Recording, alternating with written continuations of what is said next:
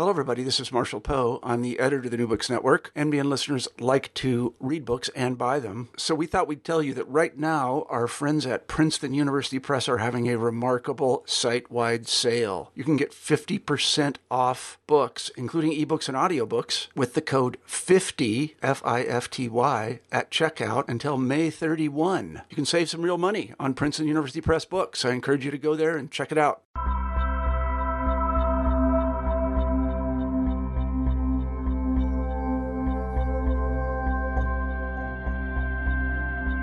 Often, when people think of Tibetan Buddhism, they have a limited vision of that social reality, perhaps one that imagines monks sitting in meditation or focused on the Dalai Lama. Rarely is the historical role of female Buddhist masters central to one's understanding of contemporary Tibetan life. In Love Letters from Golok, a tantric couple in modern Tibet, Holly Gailey centers women's leadership through an introduction to the important tantric master Dalai Lama. Through an examination of hagiographic literature, the personal letters between Dalai Lama and her husband Namtrul Rinpoche, and field research, Gailey offers an in-depth study of the role of Buddhism in revitalization of Tibetan culture and identity in the post-Maoist period. Central to her analysis is understanding how hagiography aids in healing cultural trauma brought on by the minority policies of the Chinese Communist Party and the brutal years of the Cultural Revolution. The reframing of historical events fosters cultural revival in Tibet, envisioned through a Buddhist lens. In contrast to the lofty images presented in biographies, the 56 letters exchanged between Dalai Lama and Namtrul Rinpoche offer a personal self-narration of the relationship, which is steeped in tantric imagery, Tibetan folk genres, and Buddhist cosmology. In our conversation, we discussed the Nyingma Buddhist tradition, the effects of the Maoist period on Tibetans, forms of agency, ethnographic accounts of ritual ceremonies, female religious authority, revelatory texts and treasure teachings during degenerate times, contemporary preservation of their teachings through multimedia sources, the couple's activities within the community, and Dalai Lama's legacy today. I'm one of your co-hosts, Christian Peterson, and thanks again for listening to New Books in Religion. Without any further delay, here's my conversation with Holly Gailey about her wonderful new book, Love Letters from Golok, a Tantric Couple in Modern Tibet, published with Columbia University Press in 2016. Welcome, Holly. Thanks for joining us on New Books in Religion. How are you? I'm good. Thanks for having me here, Christian. Yeah. So Love Letters from Golok was a really wonderful book. I really enjoyed it. I'm looking forward to talking about the project. We always start here at New Books in Religion a little bit about our authors, though. So can you tell us a little bit about what brought you to the study of religion, perhaps moments or mentors that have been influential in shaping the subjects you're interested in, the topics you explore? How did you end up where you are? Well, I have to say I got into the study of Tibetan Buddhism really through travel. So I took a year off during college and traveled to India, and also after college saved up money and went back to Asia and spent time. Actually got really attracted to sort of Himalayan regions and traveled from Darjeeling to Dharamsala, and stayed really close to Tibetan Buddhist communities. So that was the really beginning of my interest in both Buddhism and studying the Tibetan language. And I did my MA at Naropa University and fell in love with translating Tibetan texts. And so applied for PhD at Harvard at the time when Janet Gyatso was just in the process of being hired. And so she's been an indelible influence on me. And I think I started getting interested in studying the revelatory tradition of Terma, or Tibetan treasures, due to her influence. And actually, the subject of my book, Love Letters from Golok, a Tantric Couple in Modern Tibet, Kondro Tare Lamo, the protagonist of the book, we started to read her biography, or Namtar, in a Tibetan class. And I asked her, I was sort of in that class with other students who were all men, and I said, can I work on this? And nobody had discovered her yet. And I went to Golok that year, 2004, and wanted to retrieve the entirety of her collected works with her partner, Namcho Rinpoche. There was a partial collection at the Tibetan Buddhist Resource Center, a wonderful online source that the late E.G. Smith had created. It's an incredible treasure trove of Tibetan literature that he has preserved digitally. And so I went to retrieve the rest of their corpus and met Namcho Rinpoche. Khandro Tate Lamo had passed away, and he gave me their entire corpus and this extra volume addendum, which was their letters. And somehow, her Namtar is fairly brief. Actually, most of her life story takes place in Namcho Rinpoche's Namtar, or biography. Namtar means a story of complete liberation. I use hagiography in the book because it's a third person kind of hagiographic account of their life. I wasn't sure that would make a dissertation, but when I got those letters, and he told me about how they were exchanged at the cusp of right after the Cultural Revolution, so at the cusp of liberalization across China, in both the political, economic, and religious spheres, I got really excited. And the letters that I brought back, it was a facsimile edition, were quite challenging to go through. They're all almost entirely in verse. And the poetic styles, I really, at that point, knew nothing about. And but it was so exciting because, it's really the first collection of love letters to come to light. And, as I waded through them, I saw how many complex and rich kind of dimensions were included in there, a kind of prophetic dimension about their role in cultural revitalization and in the region of Golok and beyond, but also this personal affection that they developed across their correspondence. So that's really what set me on my way. Yeah. It's amazing to kind of hear the story and to read it in your account, because it really does seem like such a wonderful set of accidents that happen in terms of bringing you to the project, because it really explores the subject of Tara Lamo in such fascinating ways. And I think probably for many listeners, when they think of Tibetan Buddhism, they think of men and monks specifically. So perhaps to kind of help us enter into the project, what do people need to know a little bit about the Nyingma tradition, more specifically about recent Tibetan history during the kind of time period you're working on? Well, first, let me just say Tibetans have a conception for such accidents, and it's called auspicious coincidence, or Tashi Tendril. So it was a wonderful kind of circumstances coming together. And I think actually a lot of scholarship comes out of such coincidences, and it's certainly an important theme for them in their writings. The Nyingma tradition, I think the important thing to note there is that because those teachings or those lineages are passed oftentimes through the family, and it allows a cultural space for female tantric masters that is not available in more monasticized traditions. Now, over time, the Nyingma tradition also became monasticized, but the lineage holders are still very often through the family, and even reincarnation schemes, which are used elsewhere in Tibetan Buddhism, in the Gelug tradition with the Dalai Lamas or the line of Karmapas. There's umpteen reincarnate lamas, associated with various monasteries and lineages. That was really that whole Tulku tradition, or the tradition of reincarnate lamas, was instigated to resolve the problem of monastic succession and how lineages pass in the absence of family traditions. But in the Nyingma and the Sakya, it's really, and those lineages trace their histories all the way back to the early propagation of Buddhism in Tibet in the imperial period, 7th to 9th century, when Tibet was this vast empire.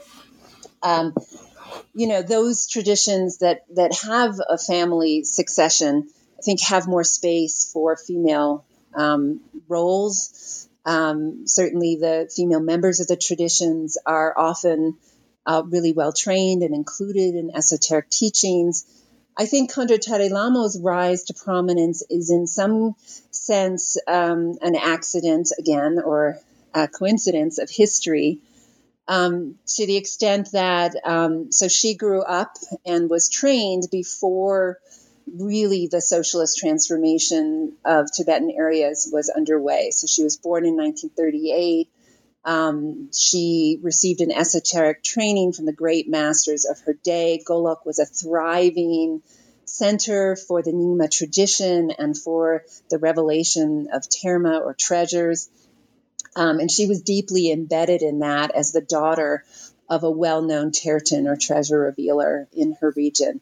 So, and she had 3 brothers who were all reincarnate lamas. She herself was recognized as the reincarnation of 2 figures proximate in time and place, one male and one female. And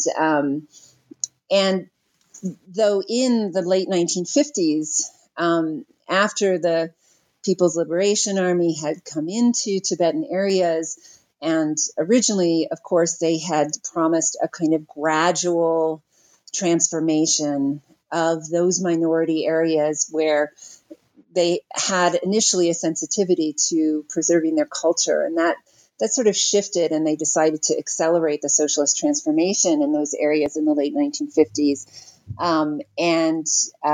That meant the imprisonment of a lot of religious and political leaders. And so her 3 brothers were all imprisoned. Her first husband was imprisoned, and they died in prison in the late 50s, early 1960s.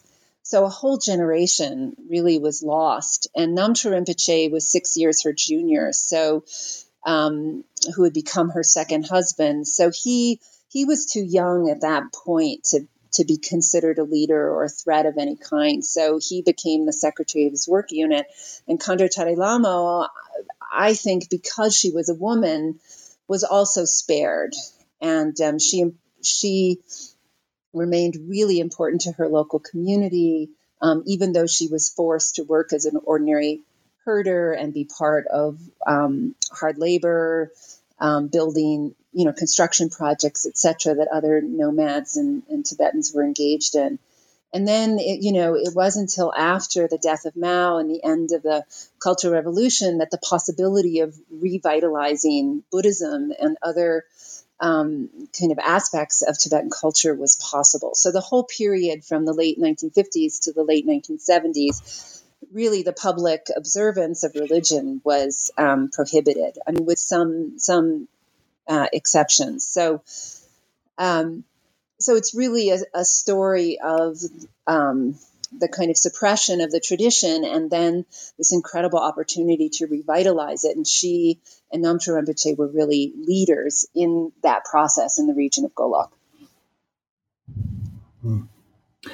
Now, part of what you're doing in the book is bringing in these kind of very different types of sources to understand how female authority is being kind of narrated and how Tibetan traditions are being revitalized and kind of re-narrated in new ways. And you begin with one text called Spiraling Vine of Faith, which is one of these biographies of Tare Lamo. Can you tell us what's going on with this text? In what ways is female religious authority asserted within it? And then how we might understand it within kind of the larger context of Tibetan literature. Mm-hmm. Yeah, so Spiraling Vine of Faith is the liberation story of Tare Lamo.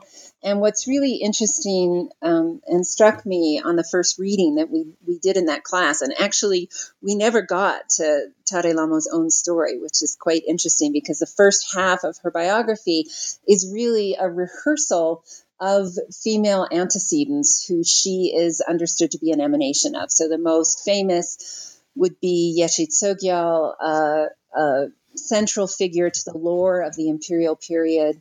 Again, that 7th and 19th century, the advent of Buddhism in Tibet. And then a more approximate figure, Sarah Kondro, who was a renowned female master of the previous generation. And so those biographies are actually, sections of those biographies are included in Spiraling Vine of Faith. And you don't get to Kondro Tare Lamo's story until halfway through. So that to me was already a really interesting kind of problem of, why is it necessary to have this long preamble? And I theorize that that's really important to establishing her religious authority, that there's a kind of, that in general, in this revelatory tradition of terma or treasure revelation, there usually is some rehearsal of previous lives, some list of previous lives to validate the religious authority of these figures who are basically revealing texts that have the status of scripture in the Nyingma tradition. But in her case, it's much longer than is normal. Usually that takes just a few pages. A list of figures, some prophecies from well-known other kind of contemporaneous religious figures, and then they move into the life story of the master. So I make a case that although in actuality, in the sense of thinking about the social terms in which she gains religious authority, it's really through family, through being the daughter of a well-known religious figure and being able to then be recognized early in life and receive this early esoteric training. But in terms of this, so that's in terms of the social system, but in terms of the symbolic system, she still needs a kind of place in that. And that's achieved through these past lives that she's considered an emanation of, and also through evoking the category of the Dakini, which is a class of female tantric deities. And so through past lives and through a kind of homology to, in her case, Vajrayogini and Saraswati and other female tantric deities, that she's then has a sort of placeholder in the symbolic system. And so both of those, I argue, in chapter 1, where I really go into Spiraling Vine of Faith and female religious authority, both of those, I argue, sort of create a cultural space for her to later in life then be an important religious figure. Now, in the next chapter, you kind of focus more broadly on kind of the role of hagiography in healing this cultural trauma that Tibetans have gone through, almost as a site for an alternative narration of Tibetan identity and history.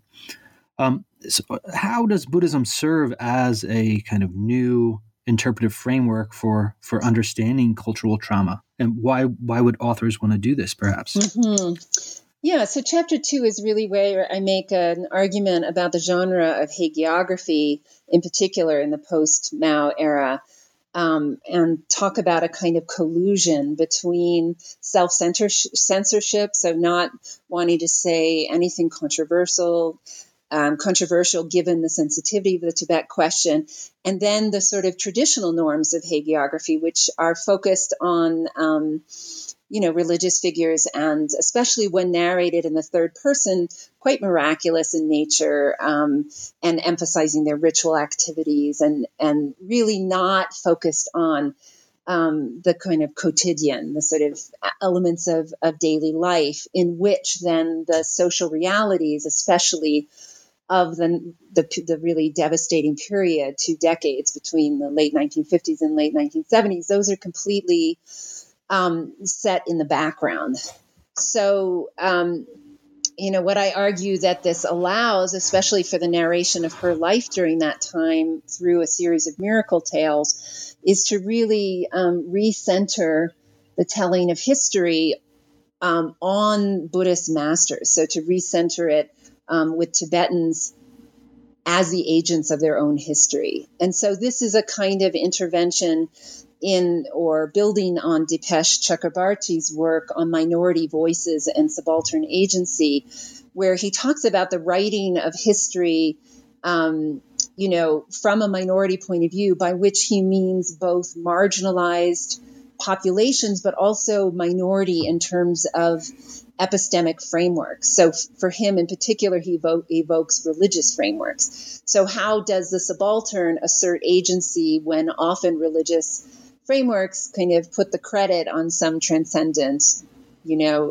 forces that are operating within history? So I take up that problematic and think about Buddhist ways to narrate history and the creation of a Buddhist framework in which then lives are and Tibetan history is narrated. So I do that in this chapter in terms of thinking of cultural trauma, and then I do it again in chapter 4 when I look at the kind of prophetic framework in which their letters envision their life together. And in there I talk really about healing the damage done to Buddhism and Tibetans. And in chapter 2, I focus more on what it means to sort of have a miracle story set in a period.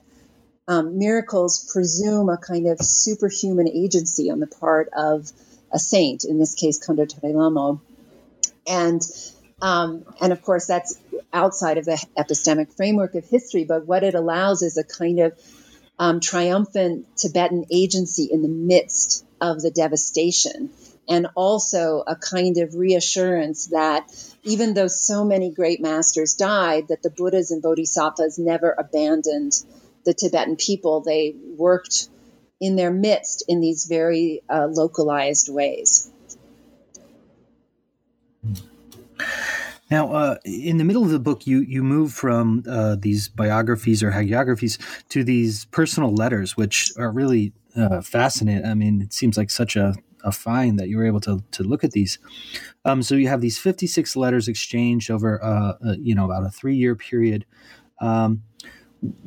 What types of literary strategies did these couples use to negotiate the terms of their union in these letters? And how did they narrate their relationship, in this kind of, I guess, across multiple lifetimes or generations, as they kind of placed it within these communications? Yeah. So first of all, they lived in 2 separate counties, which were across province borders. So her in Pema County in Qinghai Province, him in Serta County in Sichuan Province.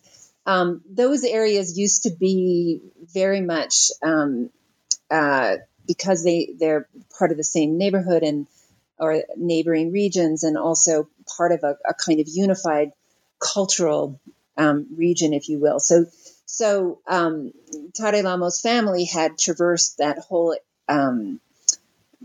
area in her youth, and also the broader area of Golok.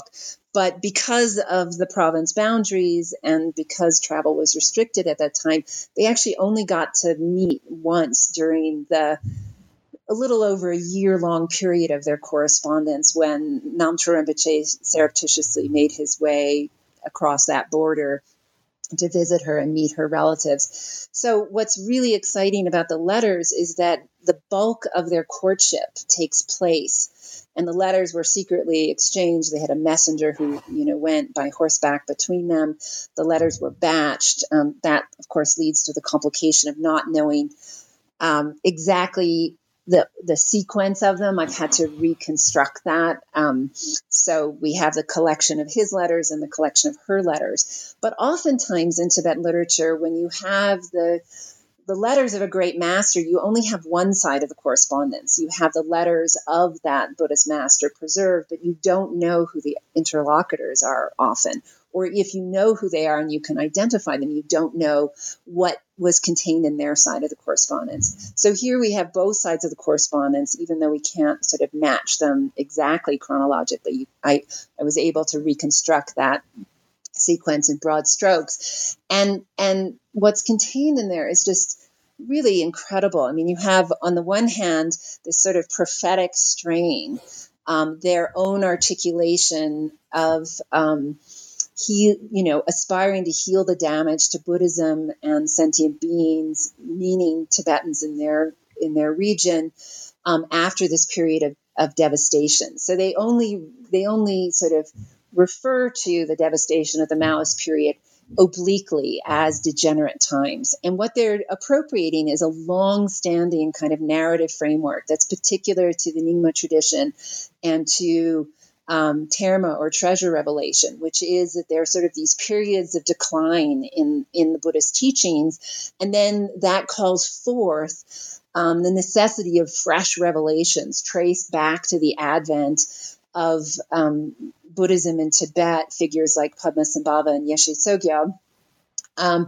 And those teachings are understood to be embedded in the Tibetan and Himalayan landscape and also in the minds of particular predestined disciples who become tertons or treasure revealers. So both Namcho Rinpoche and Tare Lamo trace their past lives all the way back to the 8th century as direct disciples of Padmasambhava. For Khandro Tare Lamo, that's Yeshe Tsogyal. For Namcho Rinpoche, that's Namkhai Nyingpo. And he was recognized in his youth as the fourth emanation of Namkhai Nyingpo of his monastery, Juchen Monastery in Serta. So those are publicly recognized identities. And so they borrow this long-standing narrative to be able to narrate or situate their own prophetic destiny at their historic moment at the end of the Maoist period.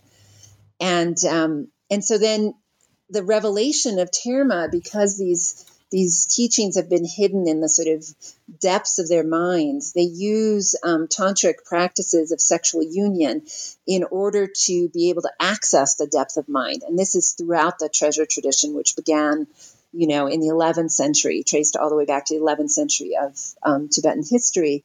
So it requires a kind of tantric partnership, but usually it's the male who gets credited with the revelations and the female partner is in a more supportive role. And in this case, their whole corpus of revelations is jointly attributed, and they took turns, later in life, once they were united in 1980,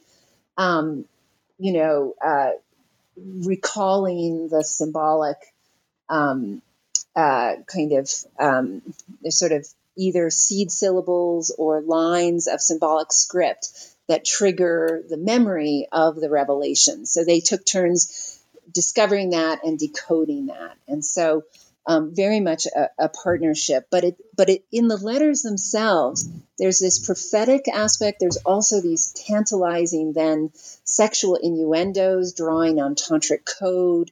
There's also the blossoming of their personal affection, and they use, so the whole thing is almost entirely in verse, and some of it's quite formal and prophetic, and others they break into local love song styles. So it's really animated, and part of what I argue, at least in chapter 3, is that there's a kind of romantic love, as sociologist Anthony Giddens talks about it, where they're not only is there tremendous affection, but there's a kind of mutual narrative of being uniquely compatible.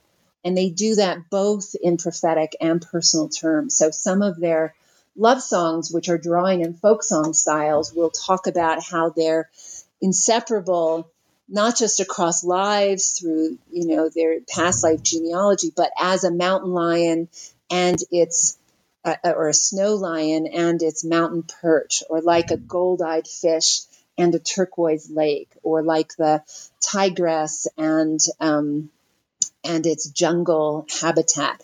So it uses all these kind of folk metaphors for love and companionship. And what's so wonderful about that is it really humanizes them. So their Namtar, or stories of complete liberation, their hagiographies, are narrated in the third person by a devoted disciple and historian. So they're very elevated in those. But the letters give us this incredible window into them, the more human side of their relationship, their emotions, but also the way that in chapter 4 I sort of discuss how they view their historic moment and the kind of contingency, even within this sort of prophetic vision that they're destined to be together and they're destined to reveal these terma.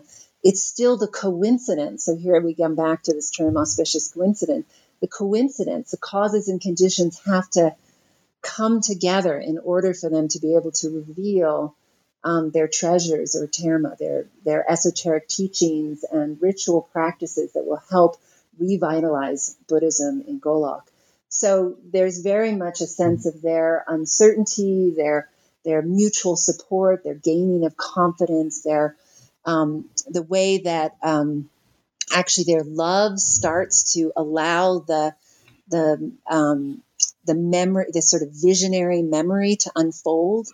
And usually that's understood to happen through these sexual tantric practices. So that's something really unique in the letters, that it's actually love and their affection that enables the memory process and the visionary process to start to unfold. So there's really a lot in the letters. They're complex, they're dense, and they're really delightful to read. I'm actually preparing a translation of them for publication. Should be within the next year that they come out. That's great. Yeah. As a reader, especially somebody who's not a Tibetalogist or anything like that, it was really helpful to kind of see them in contrast to the hagiographies. It really kind of drew out the unique nature of both types of literary genres. And towards the end of the book, you return to another hagiography called the Jewel Garland, which is a post-1980s account of the couple's lives. What's going on with this text? How does this account narrate the activities they're doing with the community?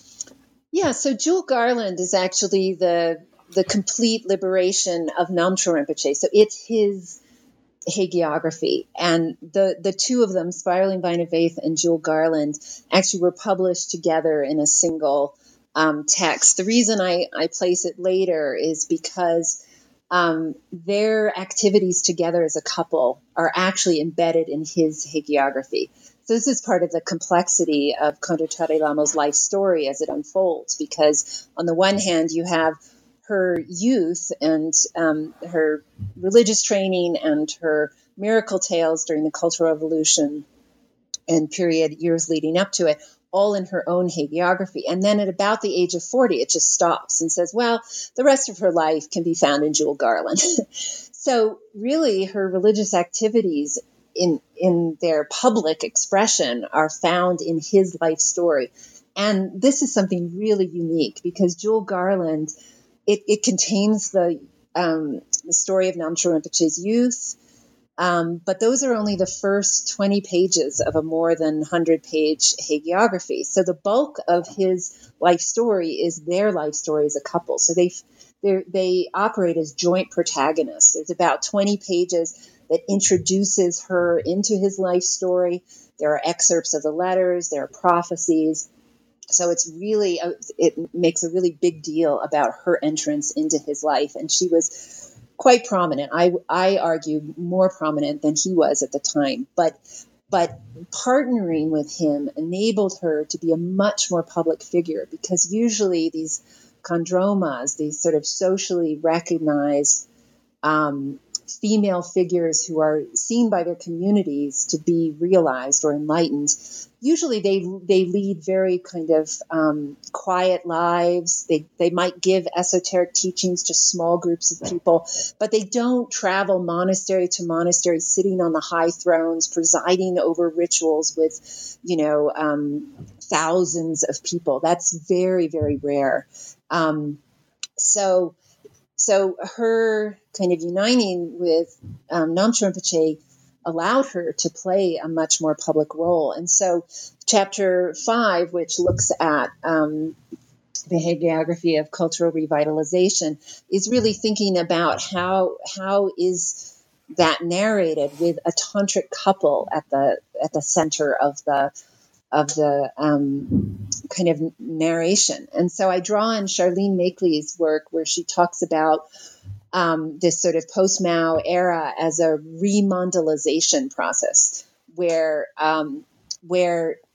basically in her case, she's talking about an area much farther north, Labrang Monastery in Amdo, and the kind of masculine alliances between Buddhist monastic hierarchs and Tibetan tribal leaders, and how they kind of together have reconstituted these sort of masculine alliances, and she focuses on a particular ritual that contains in it a kind of subjugation ritual. So it's really a lot about masculinity and violence, and as a ritual metaphor. And in this case,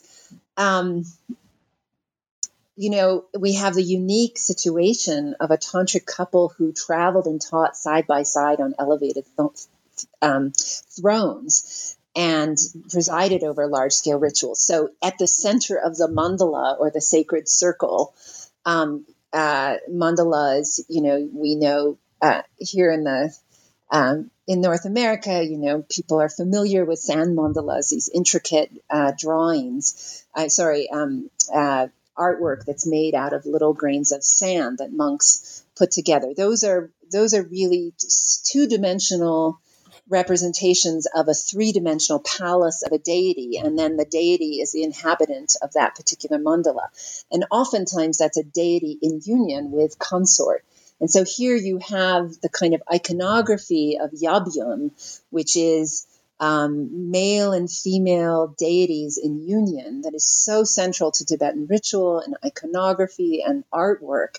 And you have that actualized in this couple. And rather than a kind of metaphor of subjugation, they use the metaphor of healing. So in their letters and also in the Namtar. And this is something that you see more broadly of contemporary Namtar or hagiography. They're using a traditional genre, but there's some very unique features. So I mentioned the sort of way that history is being narrated. They also say that the purpose now is not just to engender faith, but to heal faith. Debas soa. So there's a sense of the needing for healing. And they do that in Jewel Garland through reestablishing people connections and place connections. So the notion of reestablishing connectivity between people and places through their revelations and through their ritual activity is kind of the central way that their lives together, traveling and teaching during the 1980s and 90s, is narrated. And David Germano from University of Virginia has actually talked about how the treasure tradition or the Terma tradition in the region of Golok, one of the reasons it's been so vibrant is that it has this ability to reconnect, or what he calls remember, the dismembered landscape of Tibet. So there's a way that the sort of visionary ability to reactivate pilgrimage sites, to introduce new scriptures or hitherto unknown scriptures, but that have this sort of ancient pedigree. All of these things are ways, to as those teachings are given or as those pilgrimages are undertaken, basically Tibetan communities are reconstituted with Buddhist masters at the center of the mandala. So that's a sort of argument that I make vis-a-vis Jewel Garland as a hagiography. Now you also tell us a little bit about the later life of the couple. Tara Lomo dies in the early 2000s. Her husband dies in, I think, 2011.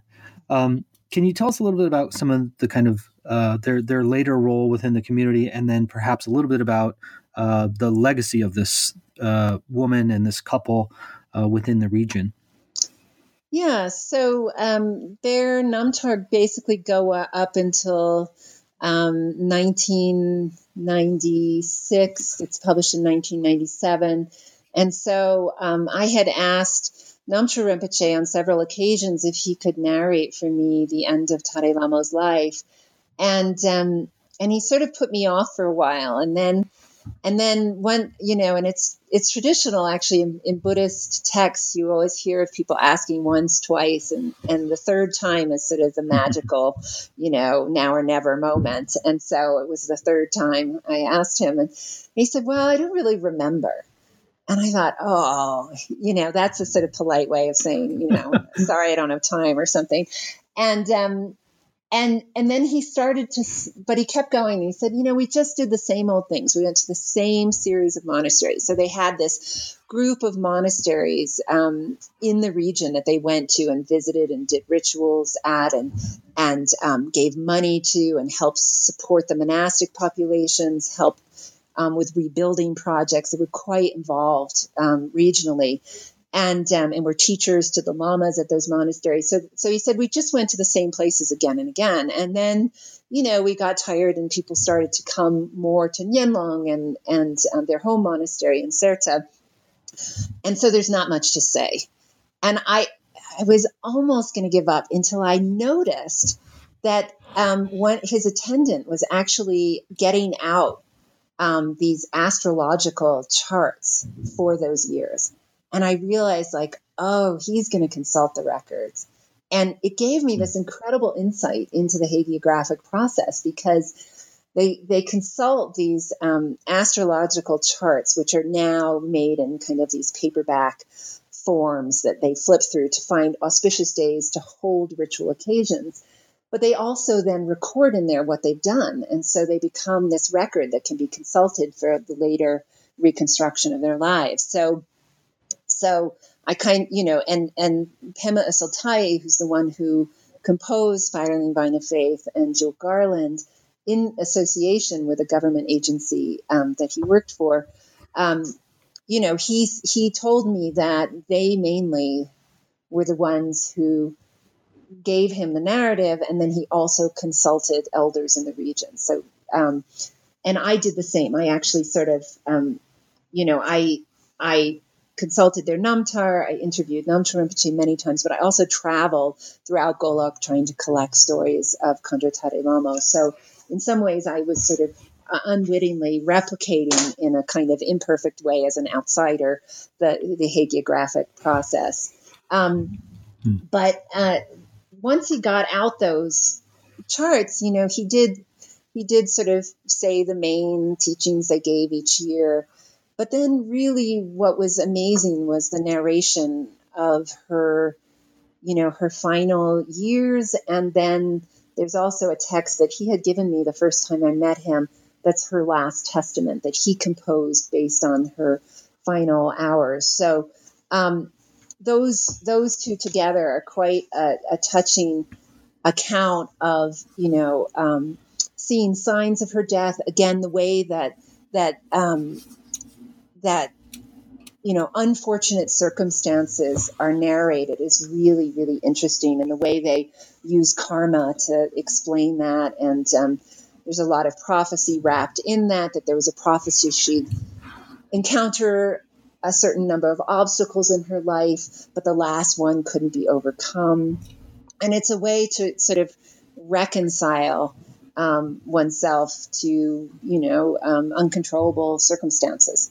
So, and then the other thing, though, in that chapter, which is really the epilogue, is this beautiful final letter that has been taken out in the republishing of their collection of letters in paperback form, which I find really interesting. But it's the final letter in the original collection he gave me, a facsimile edition, and it was written on the year anniversary of her death. And again, in really human terms, Namcho Rinpoche just, shows himself as, in the depth of anguish and sorrow and tears cascading in a constant stream and being distraught and audibly wailing, alas, and, and just really grieving her absence, and then her appearing in a vision to assert once again their inseparability. And so there's this sort of, there's a couple things going on there. There's their separation early on across province borders, and yet they were asserting their inseparability across lifetimes and the power of their karma and destiny to bring them back together. And then here, after her death, again, she's in his recollection of this vision. She is actually saying once again that they're inseparable. And he told me that. He said, she's with me all the time. Every time I'm teaching, she's by my side. And I happen to have the passage right here. It's really beautiful. In this vision, she says, even when separated in the manner of relative appearances, in the definitive truth, fundamentally, we've never been apart. From your indestructible original mind beyond measure, I didn't go anywhere. There is nowhere else for me to go. So this beautiful sense of being inseparable, even after death. And I have to say, he really kept her legacy alive. He all the kind of audiovisual materials. Buddhist monasteries are producing a lot of audiovisual materials with songs of devotion and pop songs, and some of them include their advice. Some of them are written by monastics, even lamas. And, all in posters and amulets, it's always the two of them as a couple depicted. And, all the way until his death. And then in the transition to his son as the lineage holder, then I started to see pictures of Namcho Rinpoche and his son, which is a real shift. But while Namcho Rinpoche was alive, it was always him together with Tare Lamo as he would speak. So when he narrated the last years of their lives, he would say, we too did this and that, and even the dream of us too. So there's sort of, again, like joint protagonists in his own narration of their lives. And of course, they created this beautiful reliquary to her that was there in a special shrine room in the family compound after he passed away. So she passed away in 2002. After he passed away in 2011, there was an identically sized, designed reliquary put in the same room and connected by special cords. And so this sense of them being inseparable in that way. What's interesting about her legacy is that her reincarnation at this point seems to be in exile, whereas Namcho Rinpoche's reincarnation actually has taken place within the family of his son, Tulku Laksam, who is identified as the reincarnation of Tare Lamo's own son from her first marriage, who died actually in the mid-1970s. So there's this really interesting way that they kind of try to join family streams through reincarnation schemas. But it means that her reincarnation, may or may not be a lineage holder of their teachings, but certainly his reincarnation as Tulku Laksam's son will be the main lineage holder. And I should mention that Tulku Laksam had 7 children, 6 daughters. They kept trying. The 7th was a son, and he was almost immediately recognized as the reincarnation of his grandfather. It's an amazing story, and it sounds like there's a lot more work to be done, and maybe not all by you, but it sounds like there's a lot more. Can you tell us a little bit about some of the things you are working on now? Sure. So, as I mentioned, I just completed the translation of their hagiographies and letters, select letters. I chose about 2/3 of them. Some of the denser prophetic ones I omitted. And those are going to be coming out in a book called Inseparable Across Lifetimes, The Lives and Letters of the Tibetan Visionaries, Namcho Rinpoche and Khandro Tare Lamo, through Shambhala Publication, so a popular Buddhist press, so that they can be available kind of more widely. And so I have an introduction in there that that summarizes their context. But really, I wanted to make available this amazing source material. And then I also have an article coming out in an edited volume by Karma Lecce Somo on Buddhist feminisms and femininity, where I look at 3 different biographies of Khandro Tadai Lamo and compare how they characterize her in gendered terms. So really thinking about male clerical authors who are writing about female visionaries. And there's a lot of overlaps in kind of literary strategies, actually, with the writing of female saints in Christian history. So I draw on some of that scholarship to make some points, but really think about geography and the sort of social location of these various male cleric biographers of her life. Parallel to this project on Khandro Tadai Lama and Namcho Rinpoche, I've been working pretty much all along on a Buddhist ecumenical institute called Larang Buddhist Academy, or Larangar, which is quite internationally well known, and looking at works of advice to the laity by its founder, Khenpo Jigme Phuntsok, and some of his successors like Khenpo Tsochon Lojo and Khenpo Riktar, who's also written about Tadai Lamo. So I've been really interested in especially Buddhist ethics and how that interweaves with cultural revitalization efforts. I have several articles that have been in Journal of Buddhist Ethics, Journal of Religious Ethics, Contemporary Buddhism, Himalaya Journal, but also a new one coming out in the Oxford Handbook of Buddhist Ethics on contemporary Buddhist ethics in contemporary Tibet. And so that, for the general reader, that might be of interest because it gives a kind of broad overview. And now I'm getting interested in, other projects. Dujum Lingpa, who is a predecessor of Tadai Lamo in Golok, also part of this stream of Tibetan treasure revelation. He's the progenitor of a lineage that Tadai Lamo married into. Her root teacher was his grandson in emanation. So I'm starting to get interested in his songs of advice to female disciples and trying to just recover a broader social history in that area. And we'll see where that goes and what other journeys I might make. I'm also really interested in the transnational transmission of Tibetan Buddhism to North America and Europe, and translation issues, both translation of literary genres and cultural translation. So I co-edited with Joshua Shapiro an article a book of translations called A Gathering of Brilliant Moons, Practice Advice from the Rimé Masters of Tibet. So looking at the genre of Shaldam, which is works of advice, in this case on meditation rather than ethics, and how do we translate specific genres to capture their special qualities, so that we're not just consumed with a kind of scholastic producing literal translations, but we're really starting to get sophisticated enough to treat Tibetan literature as literature and start to distinguish between different genres of poetry or verse or song and different styles of writings like Shaldam advice literature or other more colloquial expressions.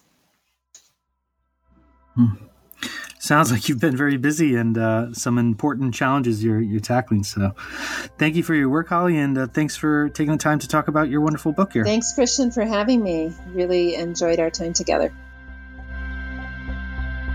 That was my conversation with Holly Gailey about her wonderful new book, Love Letters from Golok, A Tantric Couple in Modern Tibet, published with Columbia University Press in 2016.